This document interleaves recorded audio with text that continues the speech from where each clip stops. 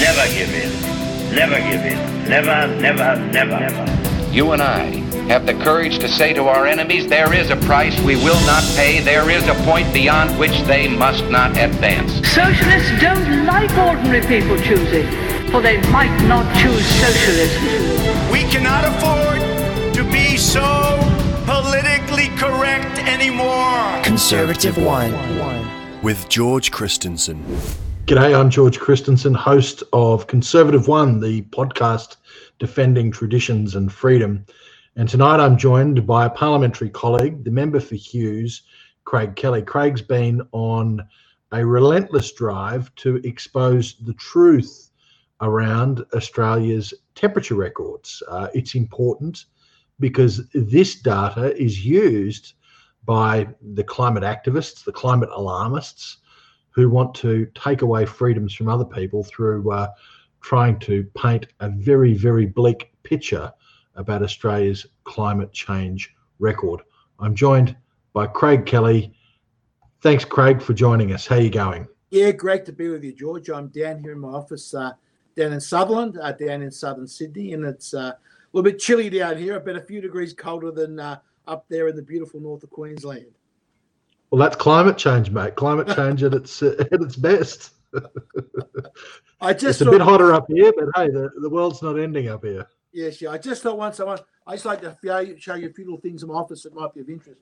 First of all, there's my wonderful statue of Captain Cook. Oh, hello. I heard about this. Yeah, as soon as I heard all the lovies were trying to tear our Captain Cook statue down, well, we want to do the exact opposite. So I went out and I found this statue on the internet. There's a little bloke down that works at a studio down in Marrickville in Sydney. It's actually his own sculpture, and he actually cast this for me specially and made this. So I've got a very proud Captain Cook bust that sits next to our Australian flag. Wonderful.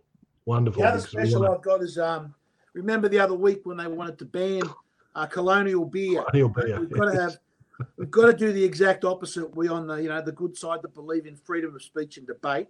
When we see these lovies want to boycott someone, that should be the signal to us to go out there and buy truckloads of the stuff.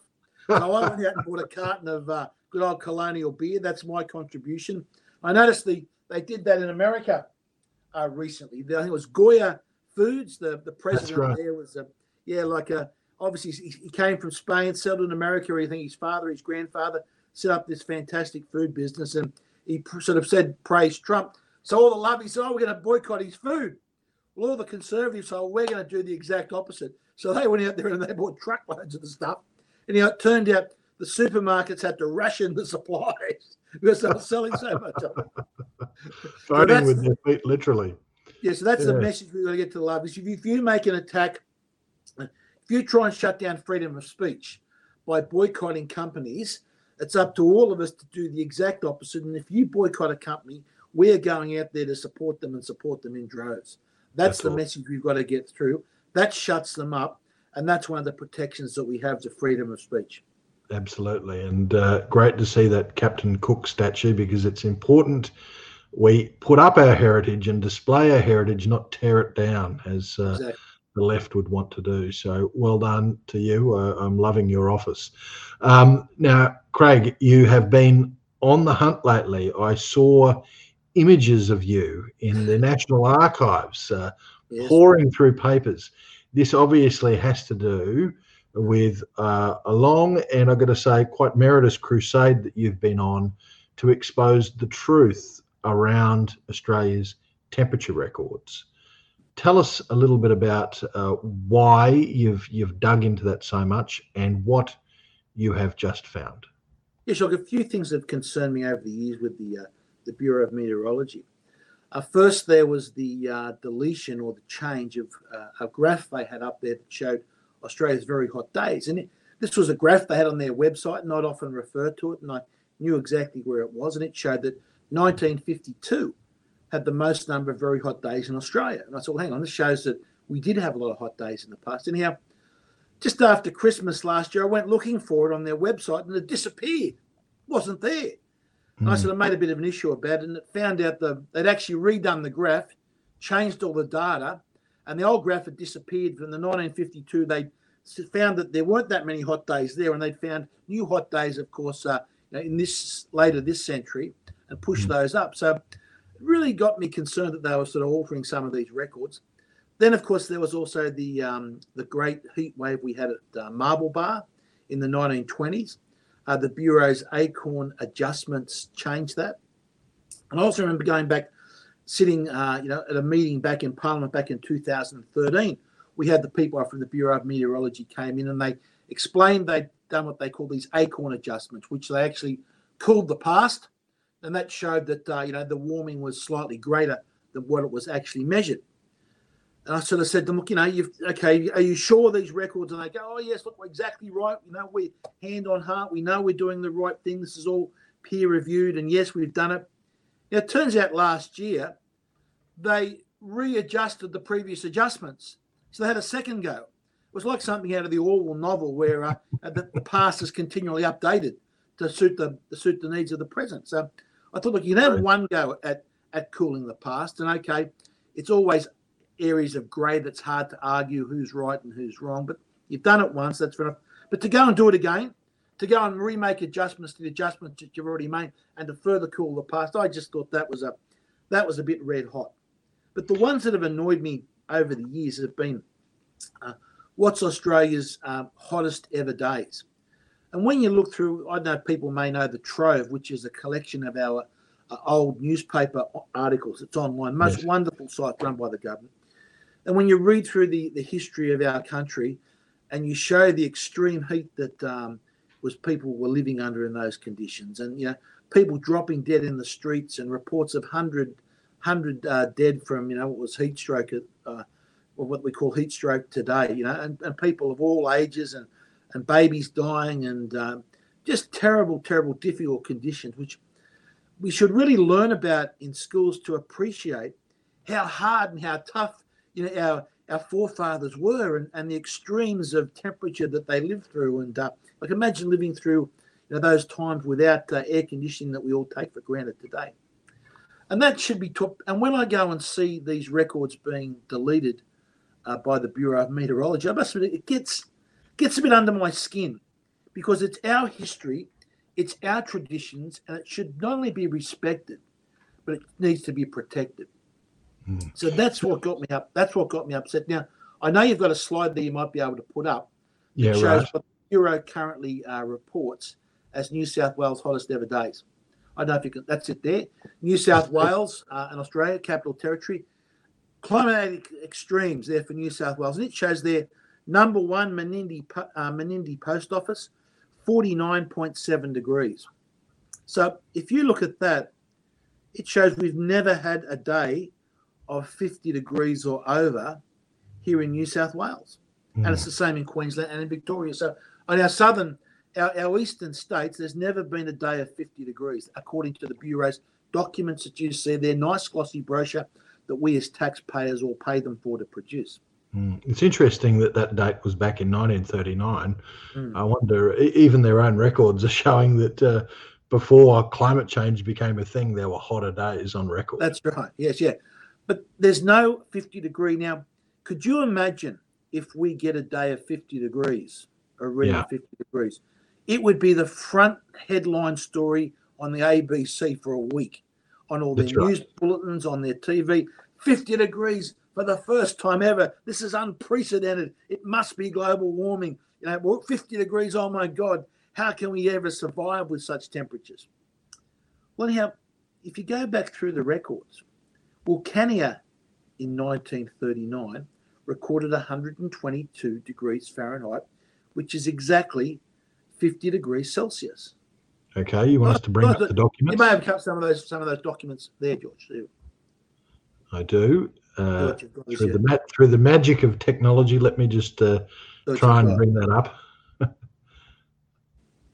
So these are the records from the forerunner of the Bureau, or maybe even the Bureau, for the town of Wilcannia. Yeah, this what you're seeing there, this is one of the records that I photographed down at the National Archives. Okay, these are the original books where the original meteorological observations were taken. It's official Commonwealth of Australia government record. was called the Old Weather Bureau in those times. And you can see they recorded the barometer, the date, the temperatures. They read them at 3 a.m. So it's quite a detailed record of what they put up. Now this is for the month of January 1939. Now if you scroll there, you can see their temperature at 3 a.m. or after. You can see there 100 and okay in that 3 column. p.m. Yeah. Okay, 3 p.m. or after. So you can see there 104.6. Just that's the one. 101.6, 107, 106.6, 106.2, right? 106, 110.2, 113, 113, 113, 117, 118. There's 122. Whoa. Now the red marks next to it, that's actually separately done by an observer. So the practice at the end of each month was the observer would come in and he would make notes and just correct it was all clear, so there was no ambiguities in the record. And you can see there on the other side the 90.2 degrees. That's also the minimum temperature. So the practice was you circle the minimum temperature and you underline the maximum temperature. So there it is, 122 degrees on that date, which is exactly 50 degrees. Now, there's some old newspaper clippings you might have there amongst them, George, which actually talk about this record as well. Maybe you've got one of those there. Yes, I certainly do. I'll just bring those up, Craig. Now, the newspaper records, is this a yearbook that you're looking for? Yeah, there's two. There's a yearbook and there's an old newspaper clipping. Either will do, and we can talk about either of those. Okay, we'll see if we can get the yearbook up here. Now, what it is, remember, this was officially recognised at the time. If you go through the old Trove newspapers, there's numerous articles that show the 122 degrees. Here we go. Now, this is from the Australian Bureau of Statistics. They put out a yearbook every year. Now, in the 2002 yearbook, remember, this is not some two-bit organisation. This is, again, the government-run Australian Bureau of Statistics. In their yearbook, they show the extreme maximum temperatures at Wilcannia, 50 degrees. And if you go to what you showed previously, the bomb, that 50 degrees is missing. Now, we thought, this is the deletion of our history. Why is this? So we went to why have they admitted yesterday why they deleted this. And the excuse that they gave is they said, the original record is not digitised. Now, that's people sort of often afraid to ask, what does not digitised actually mean? What it actually means is they've yet to put it in a computer format. So all the records are there.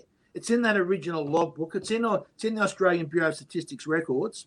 It's in all the newspaper articles of the date. There's even a document, a press release from the Bureau of Meteorology in 2013. I don't know if you've got that there as well, where they acknowledge this record. So they can't say, we didn't know about it. That's it. They're underlined in red. Maybe you can blow that up. Yep. We'll see what we can do here. Red underline there. It says, now this is, here you go. So they're talking about Walgett reaching 49.1. This is the highest temperature. You see the date up the top there? A third of the first 2013. Yep, this is the highest temperature recorded at any New South Wales station since 1939, when 50.0 degrees was recorded at Wilcannia.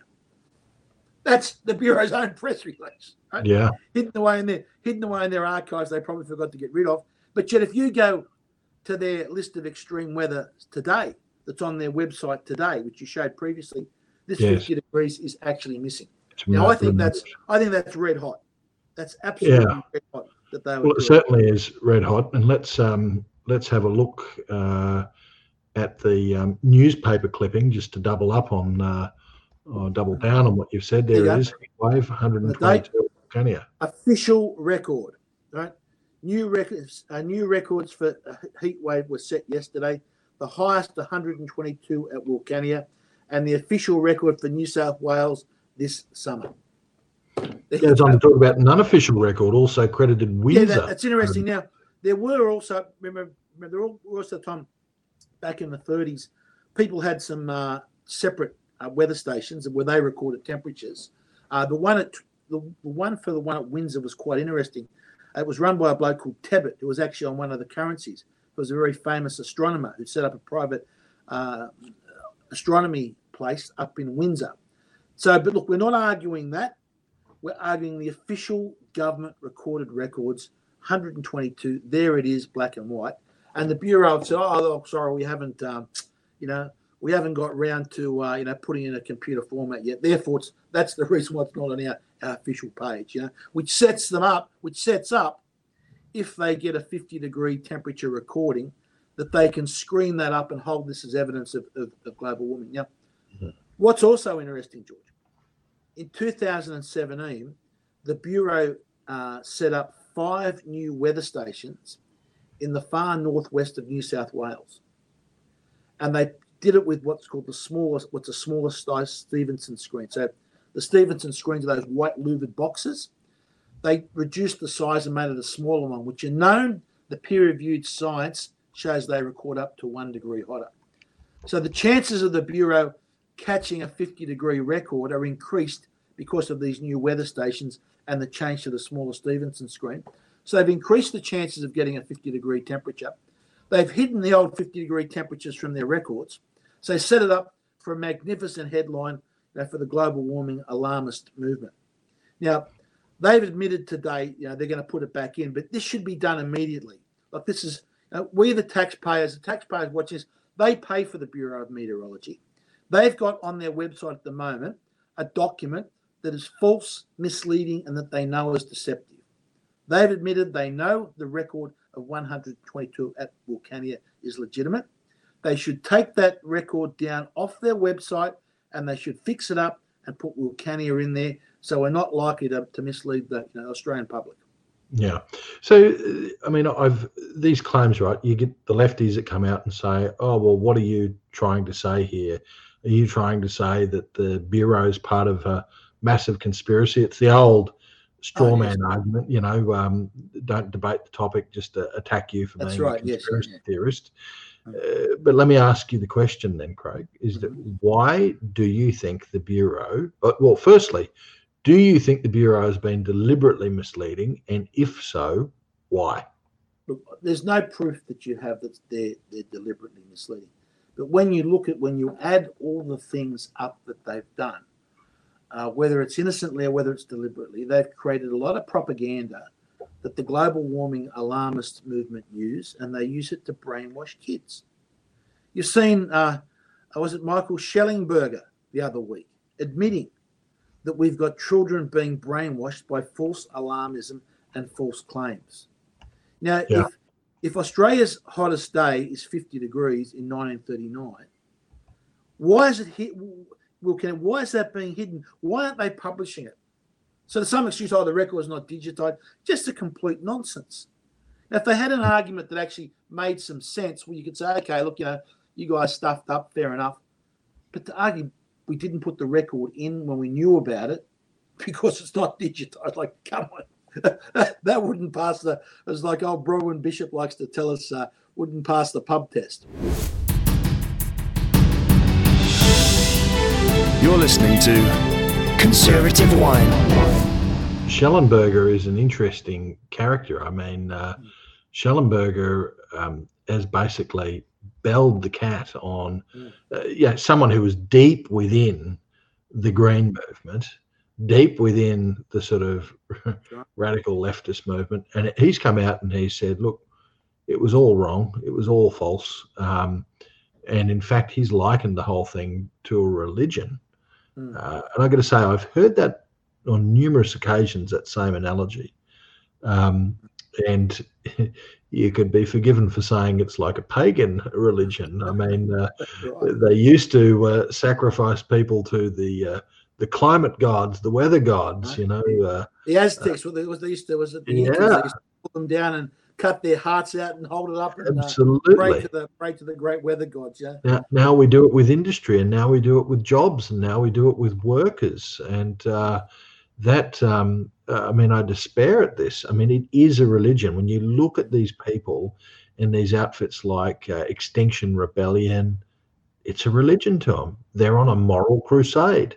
Look, if they were right, all the people that believe in it should be doing what the Extinction Rebellion people are doing, but they're not right. And the fact is, it has become a religion. Do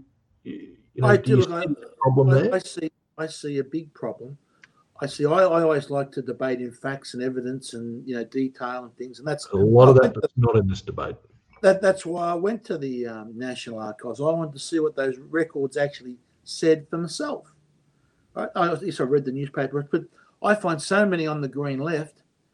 It's not about facts. It's not about data. It's about how they feel, and you can give them.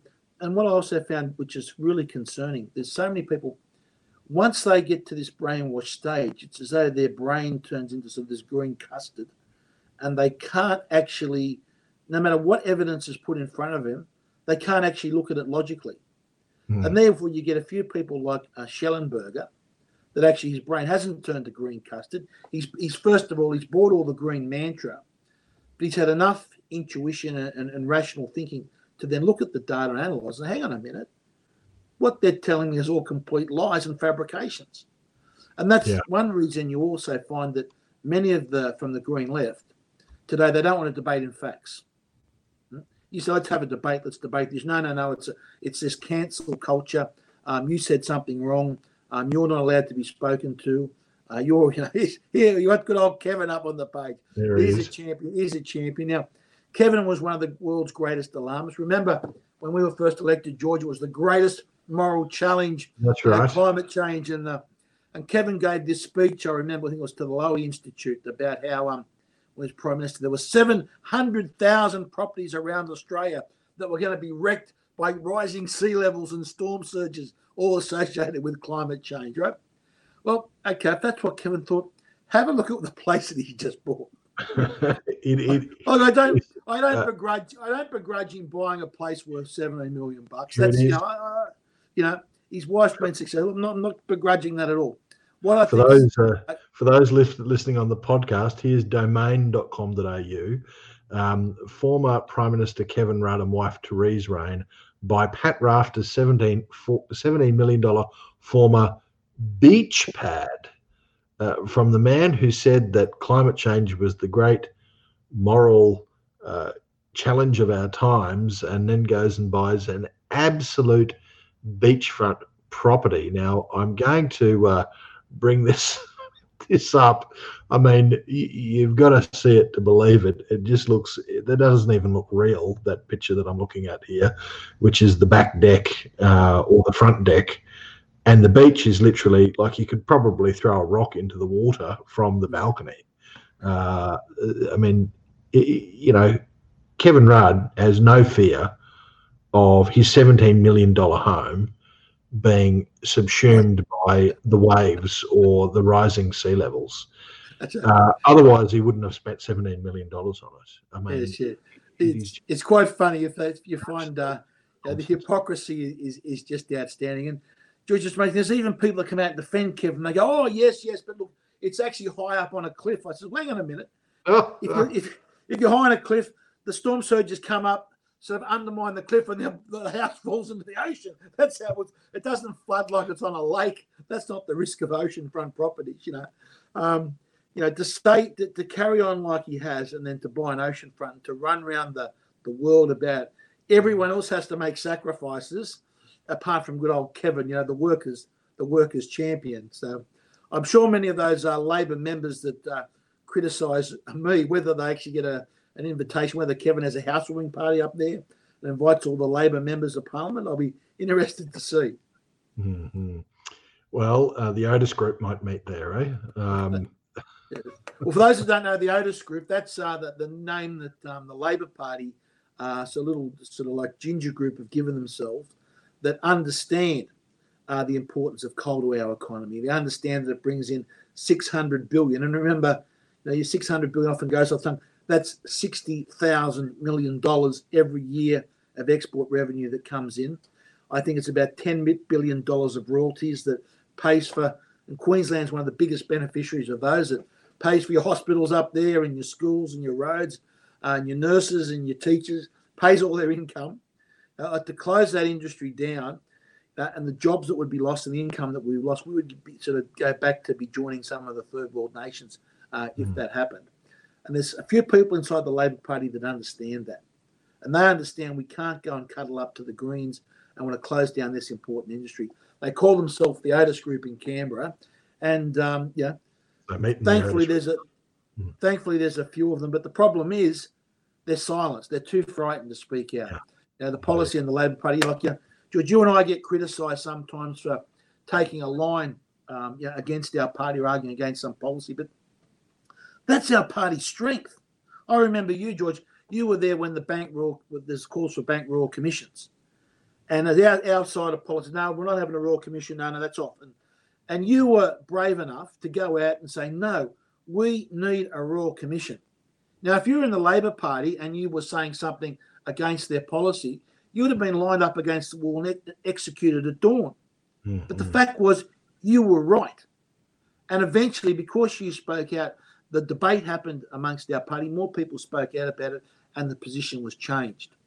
This is why you always get a better Liberal government than you will a Labor government, because we on the backbench on our side of politics are given the freedom of speech and the opportunity to talk about policies. If we disagree with something, we're allowed to do so without the punishment. The Labor said, if you were in the Labor Party, George, and you spoke out against a policy, you would have been shot and gone a long time ago. Mm-hmm. And yet the result that we got because of you speaking out was best for our country and best for our nation. So I'm gathering you think that even though there's a ginger group within the ALP, that there'll likely be no change to Labor's holus bolus just capture towards climate alarmism. I mean, this week we actually had Anthony Albanese instructing his members to shut up about the new coal mine in Queensland. And I thought, holy moly, we're back to Bill Shorten again. That's right. So do you think that they're captured, there's no redemption, or what do you think? Well, the reality of political life in Australia is Labor cannot govern without the Green support. Simple as that. They are in a coalition, an unofficial coalition, as much as the Liberal and National Party are. You can remember they don't show it in opposition, but remember Julia Gillard and Bob Brown? They had the wedding ceremony. I remember. Well, they all went there and they signed the piece. It looked like that's how you get married, right? Now, they do it officially when they're in government. They do it unofficially when they're in opposition. But the thing is, you've got a green tail or a green-red tail wagging the Labor dog, because they know without those green preferences in the inner cities, they can't win office. They can't come to government. So if there's whenever the pressure comes on, they'll always defer to the green policy. Now, let's turn to our side, because we're in power at the moment. I'm probably going to get us both in trouble for this. The Paris Agreement. Wouldn't be the first time, George. Wouldn't be the first time. Well, the Paris Agreement, mate.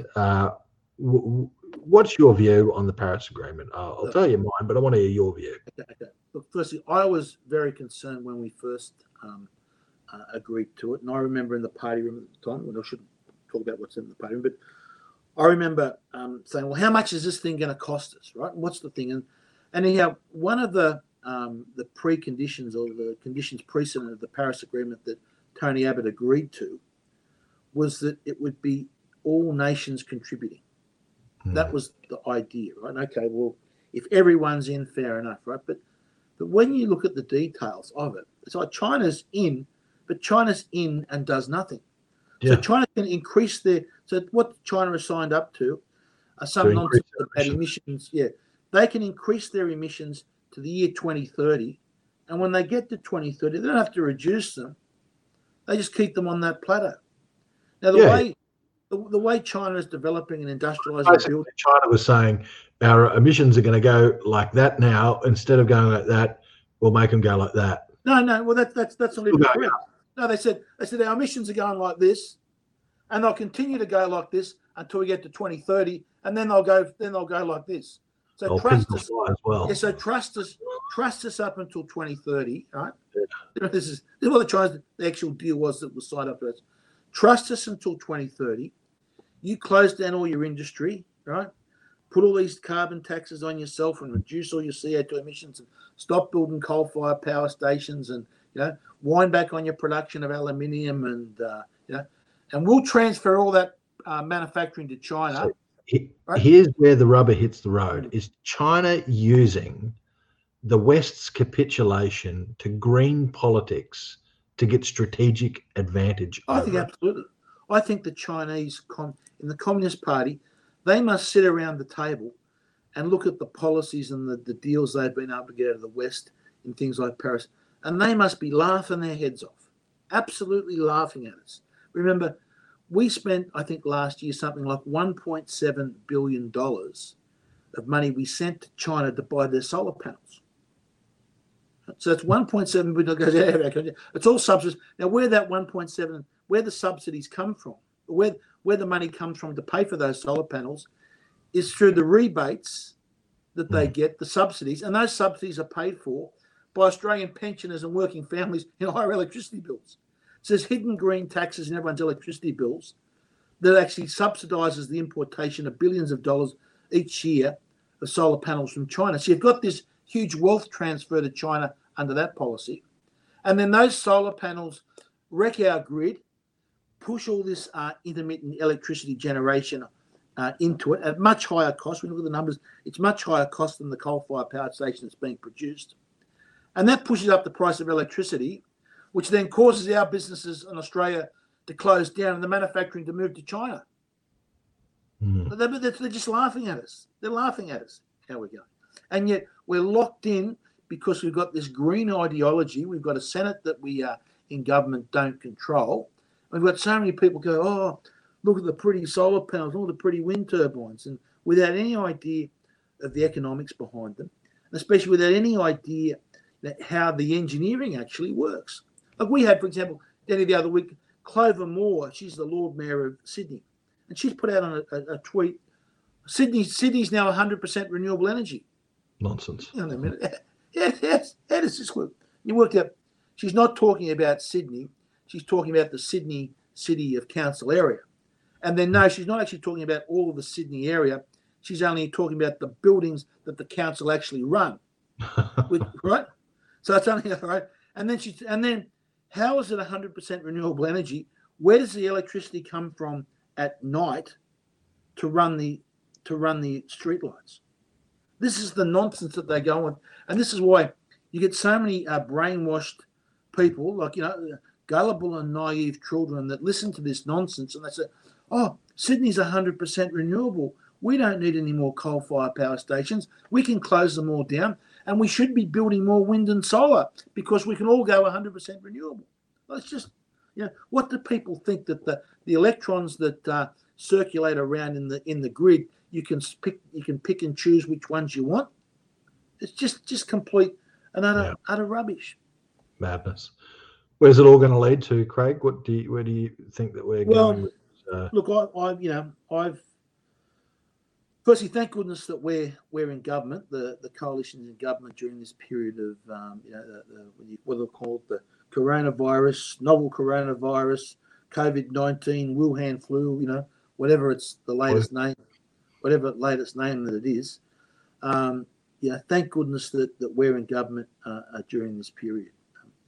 The reality of it is that when we get through this, we're going to be probably $1 trillion in debt, or more, when you add up all the debt of the federal and state governments.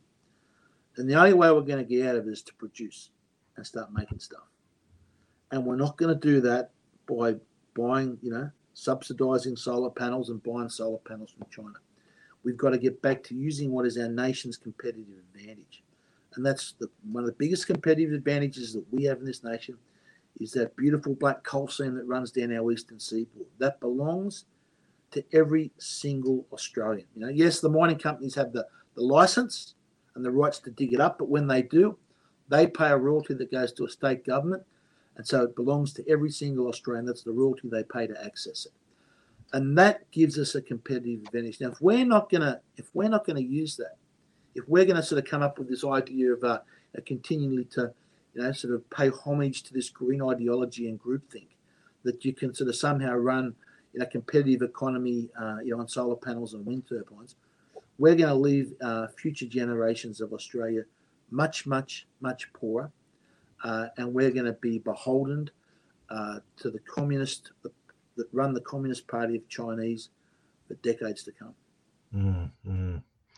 It's it's scary because I there are people on our side of the equation who probably have the belief and drive to change direction.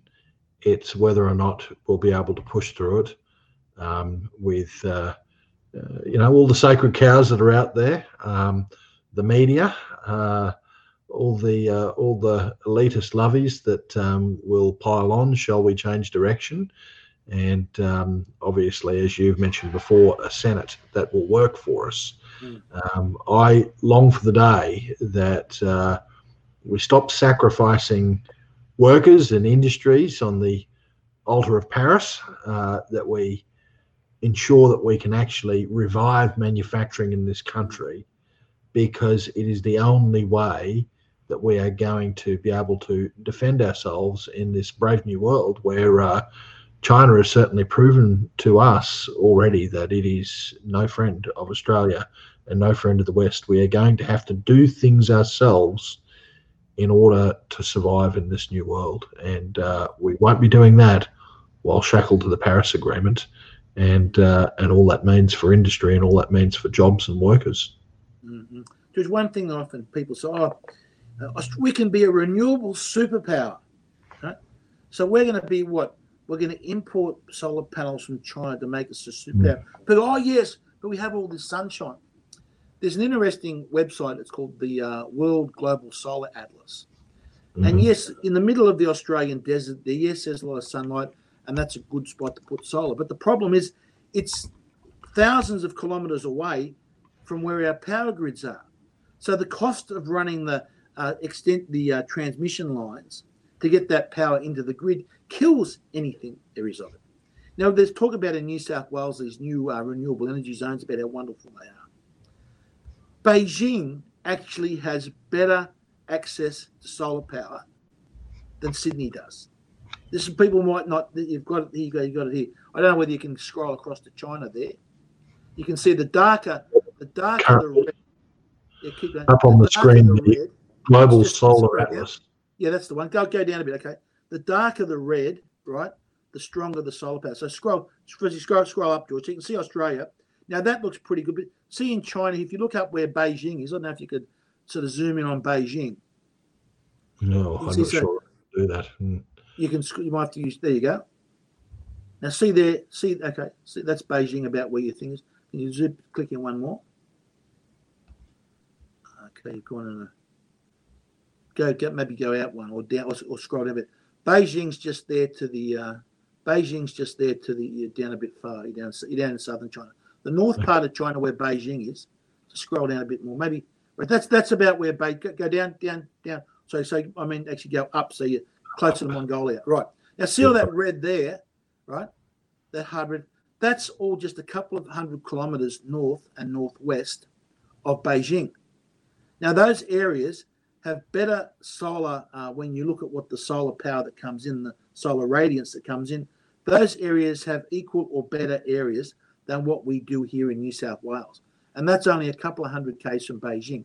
So the idea that we can somehow have some great advantage of importing solar panels from China to give us some competitive advantage over China when they've got that much capacity for solar is just a dangerous foolhardiness. And yet I hear this repeated so often. Australia become a global superpower.